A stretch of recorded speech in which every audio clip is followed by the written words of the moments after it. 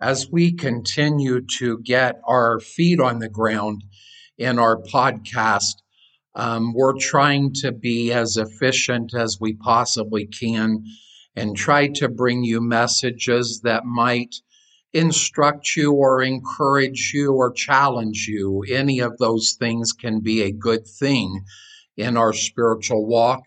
And we hope that the Lord is going to use this to be able to do that in lives out there in podcast land. And so we hope that we will be able to be a blessing to you. And we encourage you again, if you would have any questions or any input or anything, you can email me at thewarriorsword 2020 at gmail.com. And so we would love to hear from you. And again, we're in the process of revising our website. And so we'll be letting you know more about that in the days ahead. I, of course, as a minister, I have a number of favorite verses and favorite books in the Bible. But one of my favorite books in the Bible, I would like to spend some time looking at here on this next section of podcast. That is the book of Philippians. I think the book of Philippians has some of the most wonderful verses in it, some that are very, very well known, that we quote and use quite often. And so that's one of the reasons that the book is one of my favorites. You see kind of the historical idea in the Philippian church in Acts chapter 16, as Paul and Barnabas want to go to Asia to preach the word. And that's their desire, is to do that. And as they do that, I'm sorry too, I said Barnabas and I meant to say Silas, because Paul has been put together now with Silas, and Barnabas has gone on with Mark and done ministry apart. And so that's a whole different topic. But now, as Paul is with Silas, they wanted to go to Asia and preach the gospel. They wanted to go to Bithynia and preach the gospel. And the Holy Spirit forbid them to do that. That's kind of a very interesting thing to me. You see that story in Acts 16, verses 6 to 8, as they are going through that.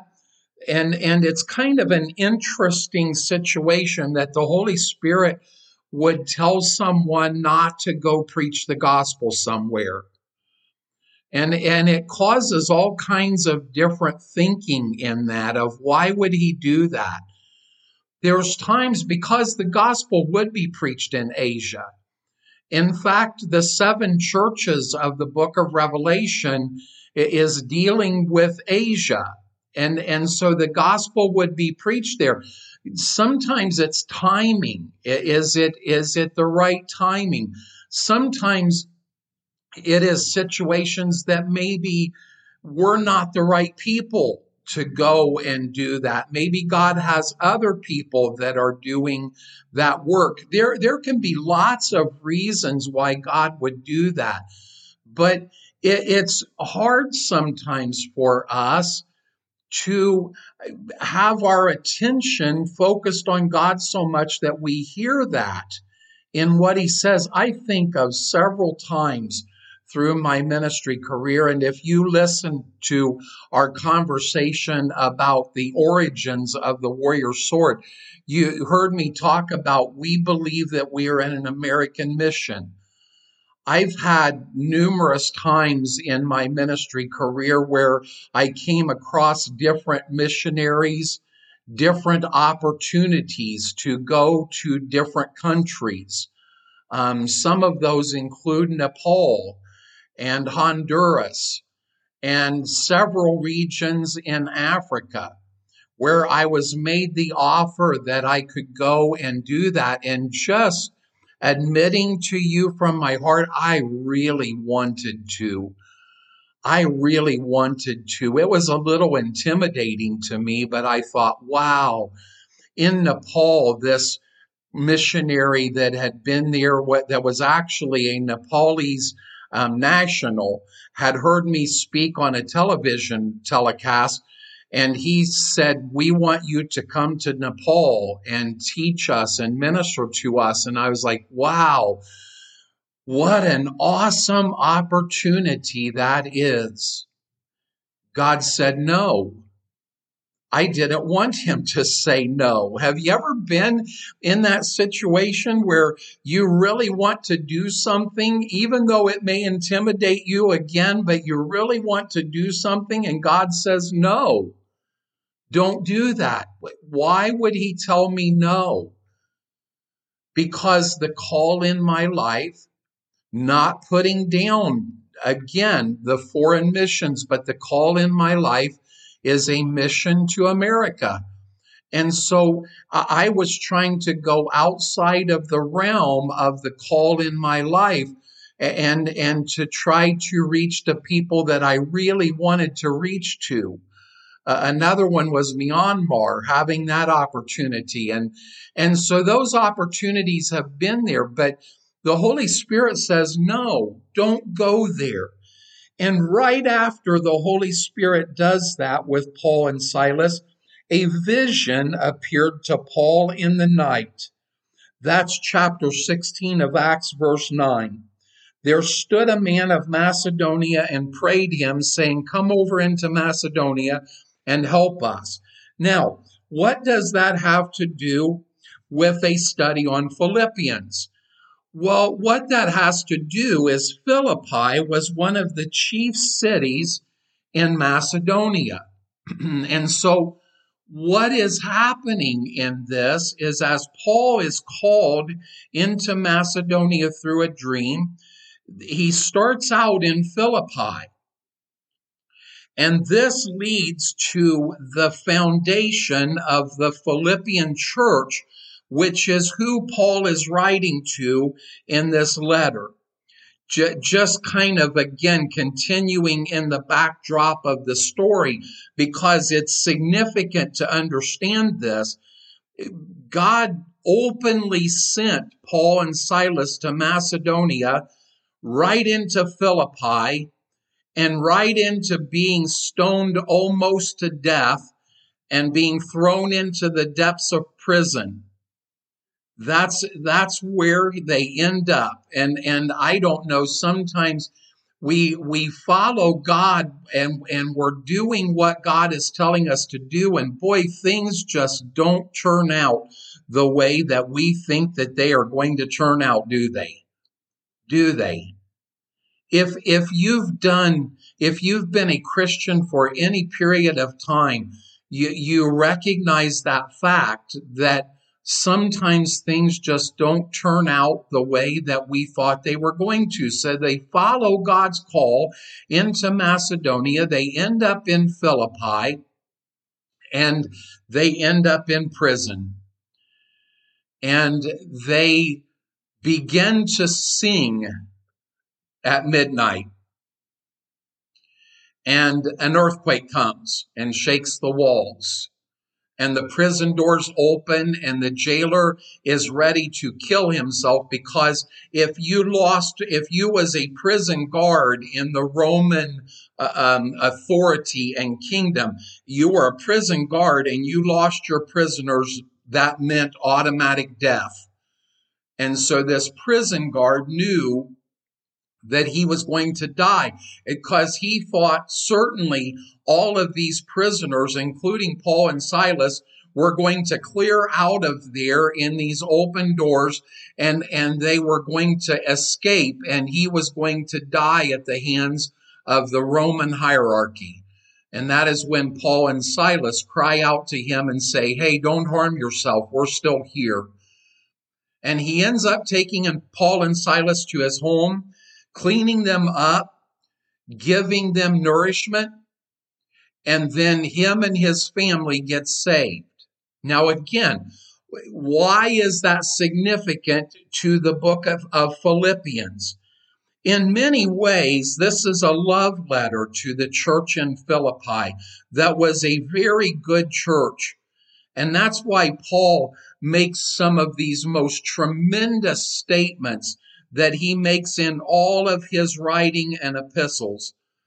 Paul wrote this tremendous letter of victory and joy while he was imprisoned in Rome. So he started out the church at Philippi by being thrown into prison. Now he's writing this letter to the church at Philippi while he is again in prison in Rome. It is believed that that Lydia, the woman that he actually met beforehand, and this Philippian jailer, that was the ones that actually started the church. And it had become a strong place for the work of Jesus Christ. So the church at Philippi, started by Lydia and the Philippian jailer, resulted from the Macedonian call that Paul received in a dream. If you think that God is not in control, let me promise you that he is. He is in control. And if you will just obey him and follow him in your spiritual walk, I promise you that you will see that control come to fruition and that he will bless you. Let's pick up reading in Philippians. And one of the things, I went back and forth whether I was going to do it that way or not. But one of the things that I want to do, if you will stay with us and continue to listen to this study in Philippians, by the time we are done, you will have read, I hope that you'll read along with us, but you will at least have heard the entire book of Philippians. And I hope that that is a good thing in your life. Starting with chapter 1, verses 1 to 2. Paul and Timotheus, the servants of Jesus Christ, to all the saints in Christ Jesus, which are at Philippi, with the bishops and deacons. Grace be unto you and peace from God our Father and from the Lord Jesus Christ. Paul mentions Timothy out of love. Timothy and Paul had a tremendous relationship. In fact, Paul calls Timothy in other writings a son in the faith. And so he loved Timothy. Timothy loved him. They are fellow servants of Jesus Christ. And they're writing this to the true Christians, the saints, the holy ones of the church, and to the leaders, which is the bishops and the deacons. So there has already become an establishment within the church of leadership. Timothy is helping in this attitude, and so they are doing this. Now, this is a typical greeting of Paul. Grace be to you from the Father and the Lord Jesus Christ. Paul had a tremendous message of grace. It had become one of his greatest words in ministry. And so he often says this, grace be unto you and peace from God our Father and from the Lord Jesus Christ. Verses 3 to 6. I thank my God upon every remembrance of you, always in every prayer of mine for you all, making requests with joy, for your fellowship in the gospel from the first day until now, being confident of this very thing, that he which began a good work in you will perform it until the day of Jesus Christ.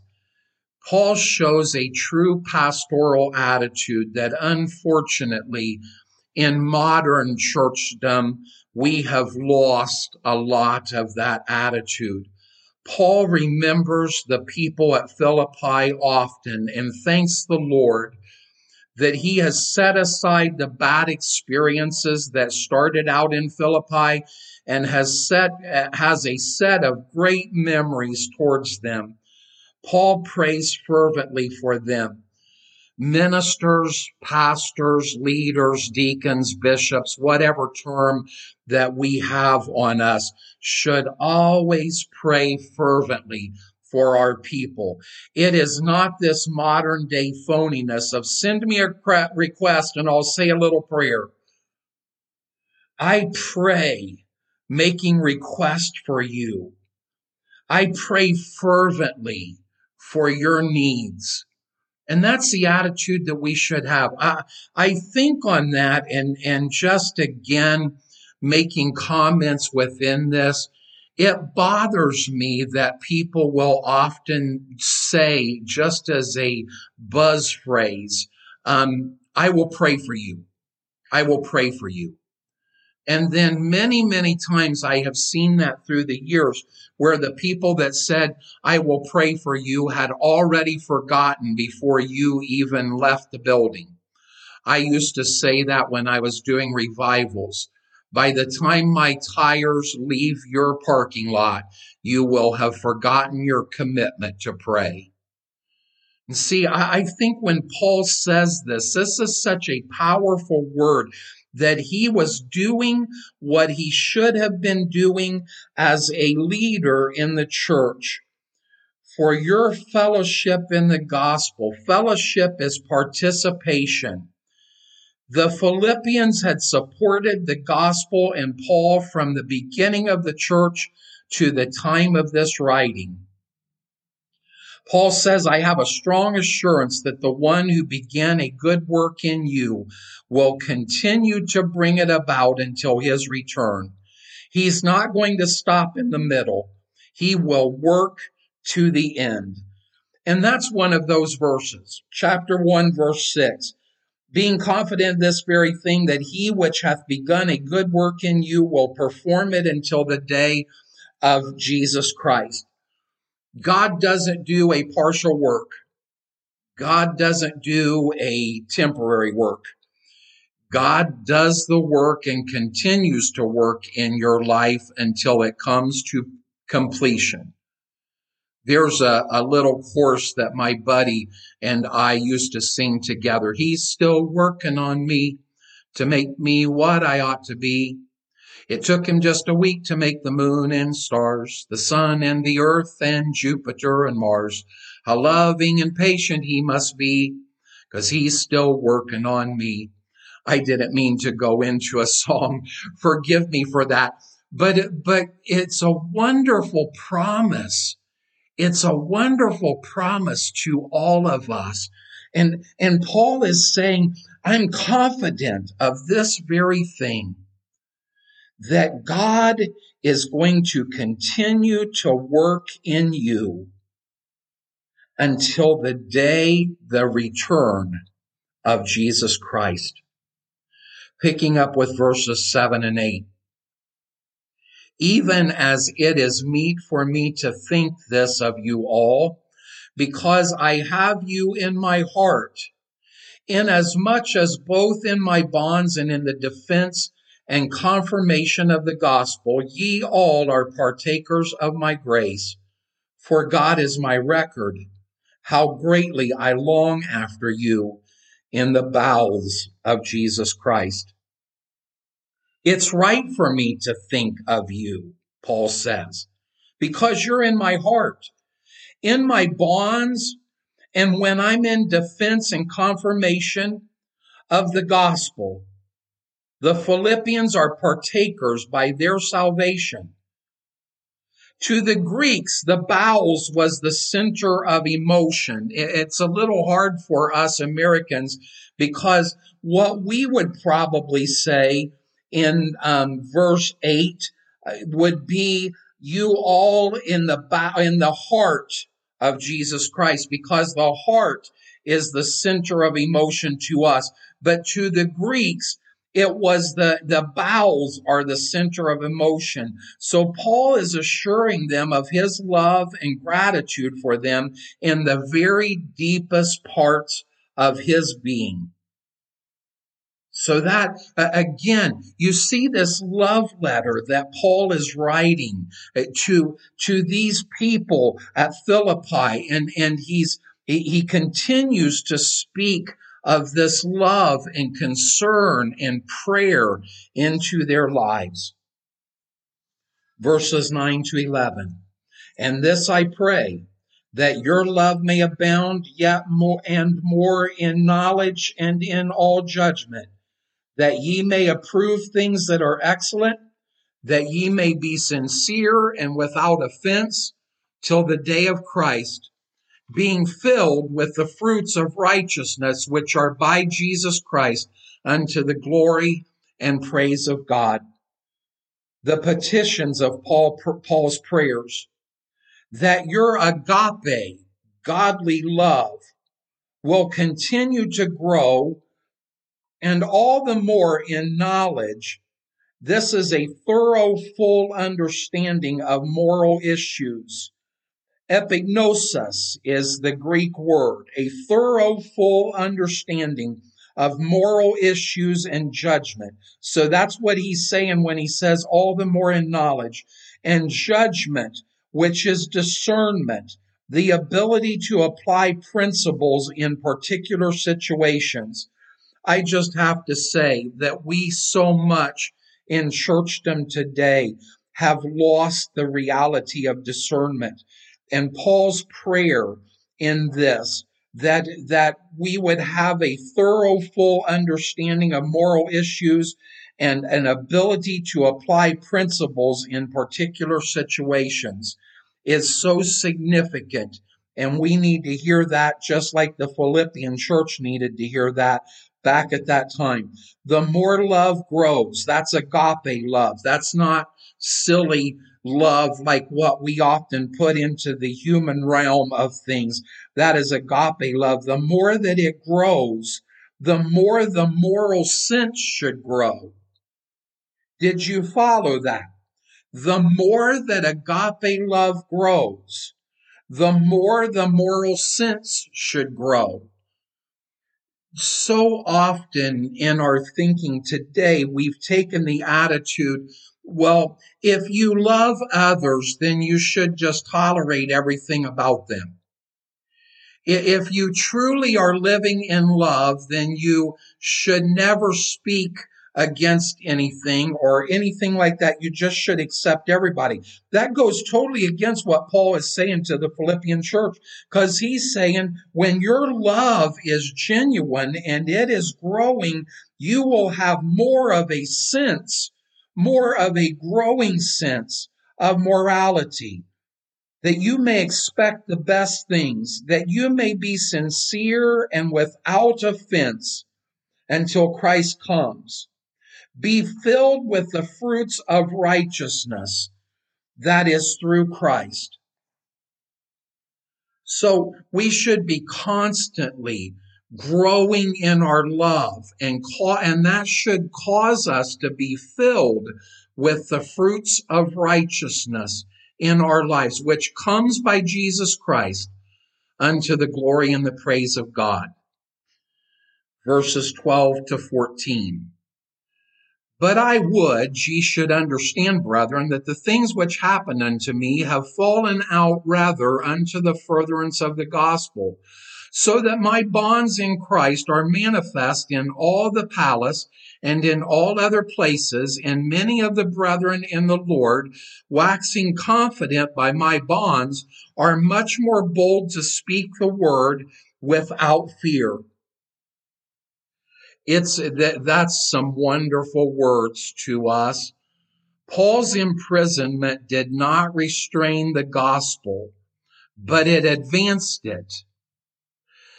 Could you look at being thrown in prison as being a blessing? That's a challenging thought. Could you look at being thrown in prison as a blessing? That's exactly what Paul is saying in these verses. The fact that I was imprisoned did not restrain the gospel, but it advanced it. His bonds had put him literally on display from the palace to the streets to the waters. So he's not only a prisoner, but he's been displayed as a prisoner all over the place to all people. But what that did, it didn't discourage the fellow ministers. It increased their courage so that they would minister more boldly to others. It had become a blessing out of a trial. And I know, and don't think me sitting in front of this microphone and presenting to you that I am so holy and wondrous that I can go through terrible circumstances and always have a great big smile on my face. I think people are lying that say that. We can go out into public and maybe put a smile on our face for a little while and act like everything is okay. When we get into our room by ourselves and reality hits us in the face, it's really hard to look at trials as being a blessing. But Paul is saying because of all the things that he had gone through, and even in Philippi itself, earlier than what he's writing here, but earlier in Philippi itself, the bonds, the prison, the beatings, all of those things that they went through led to wonderful blessing in the founding of this Philippian church. Sometimes we just pass over these words and we don't really pay attention to what it is that it is saying to us. But I know the McCameys had a song years ago that said, God will make this trial a blessing. And he will. What are you going through today? Wait, don't quit. Don't give up. Don't throw up your hands and say, I can't make it through this, because ultimately God will take this. I always remind people, jumping into Romans, very famous verse, Romans 8:28, for we know that God works together all things for good. Now, I just wanted to quote just part of that. I didn't want to quote all of that. A lot of times people quote that by saying all things for God is good. If you're called according to God's purpose, all things are good. That's not what it says.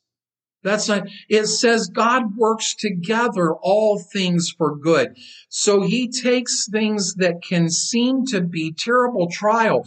And I wonder, going back, I think, wow, if I would have been Paul and I would have been in the situation that I wanted to go to Asia, I wanted to go to Bithynia.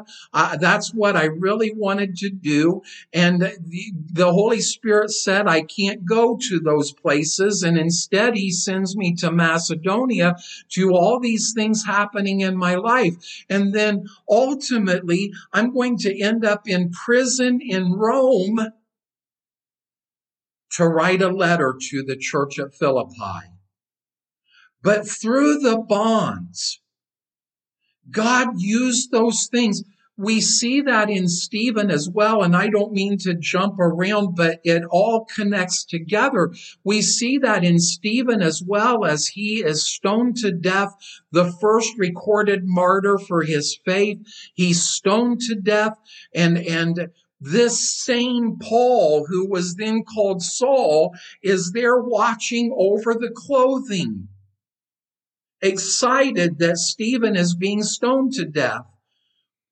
Through the stoning of Stephen, the church is scattered. And because they are scattered, the gospel spreads into all of the world at that time.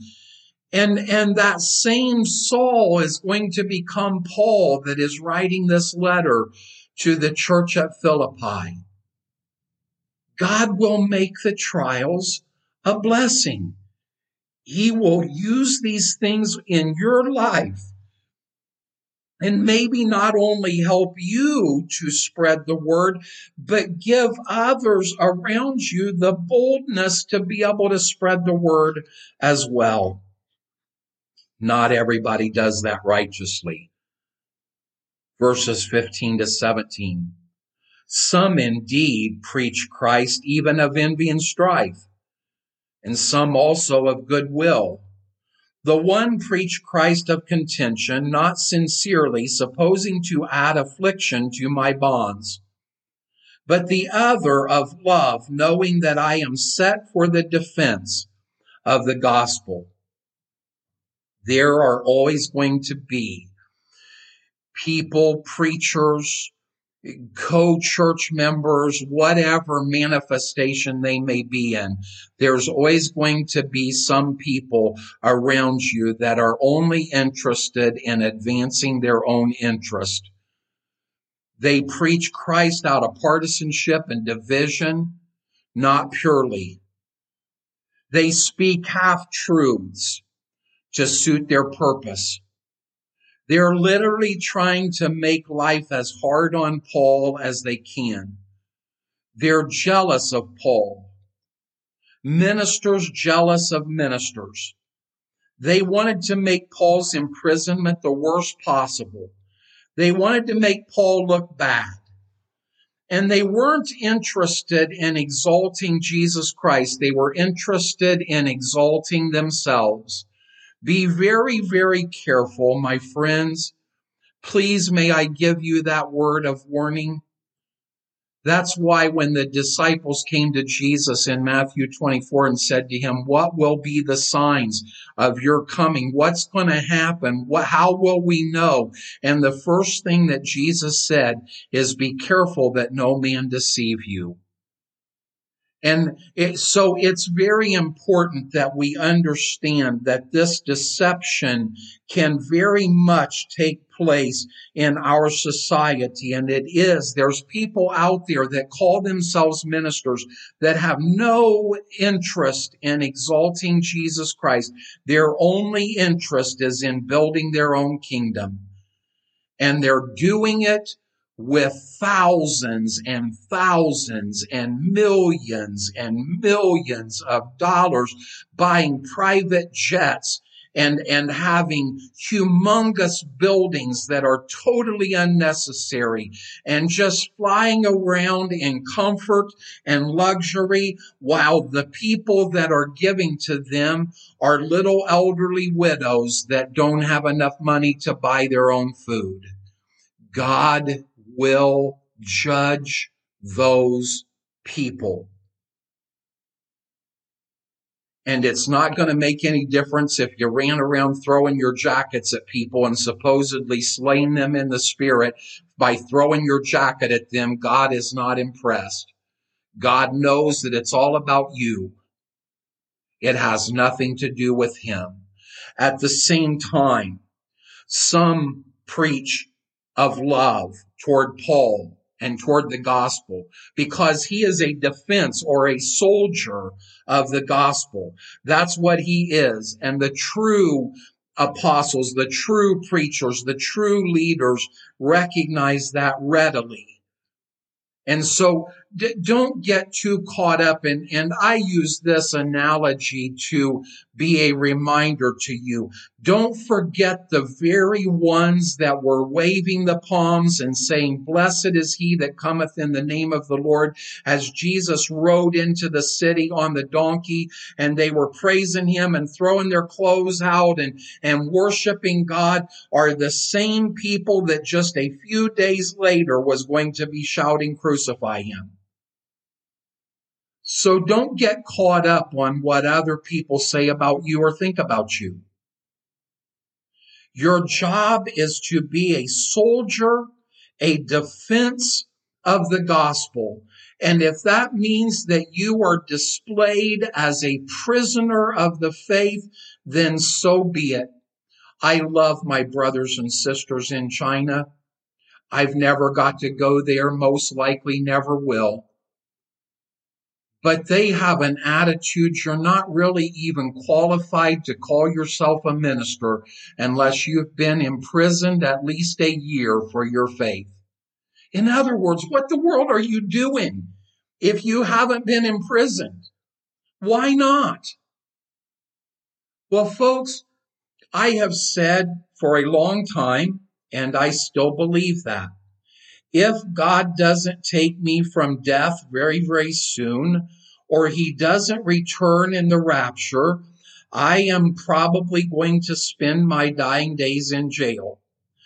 Does that mean that I want to spend my dying days in jail? No, it does not. But if that's what God chooses, how should I respond to that? I should become a minister in the jail. That's what would be the other solution to that? So we become a soldier of the gospel, whether it is free or bond, whether it is popular or hated. It doesn't matter. Now, verses 18 and 19, as he continues in that. What then? Notwithstanding every way, whether in pretense or in truth, Christ is preached. And I therein do rejoice, yea, and will rejoice. For I know that this shall turn to my salvation through your prayer and the supply of the Spirit of Jesus Christ. What wonderful words that is as he closes that verse out. It is of the supply of the Spirit of Jesus Christ. Spirit is capitalized there. It is talking about the Holy Spirit. It's amazing, and I love this attitude. And does that mean that we should just accept false teachers? No.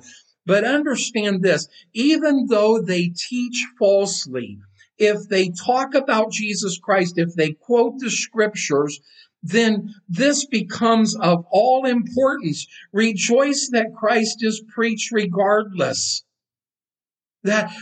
So even if they do it for the wrong reasons, with the wrong motivations, praise God for the fact that Christ is preached. I want to be careful, but I heard the story about a government putting together comic books with the intention of discrediting the Bible, mocking the Bible, blaspheming God.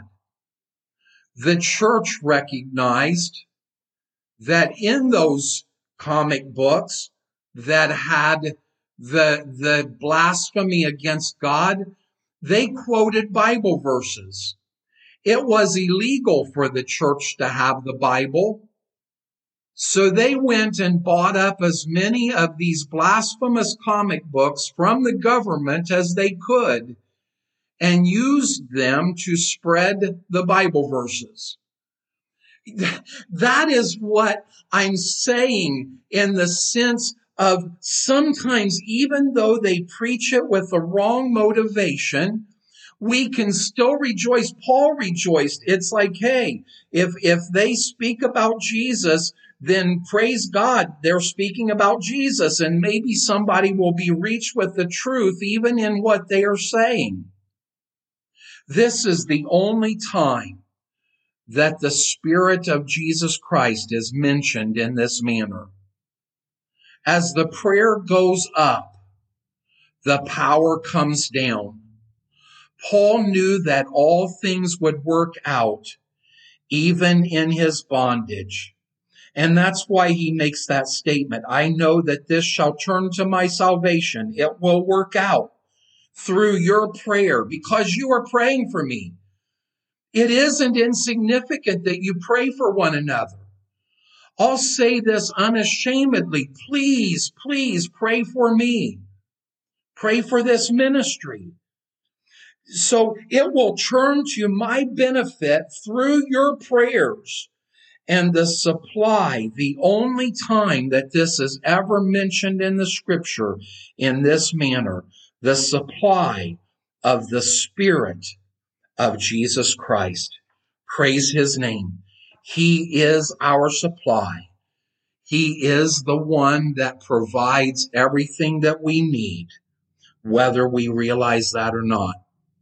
He'll bring that up a little bit later in chapter 4 about that supply. We'll talk about that then. Thank you for tuning in. We're going to pick up in verse 20 of chapter 1 in Philippians and go on from there. Thank you again for listening. God bless you.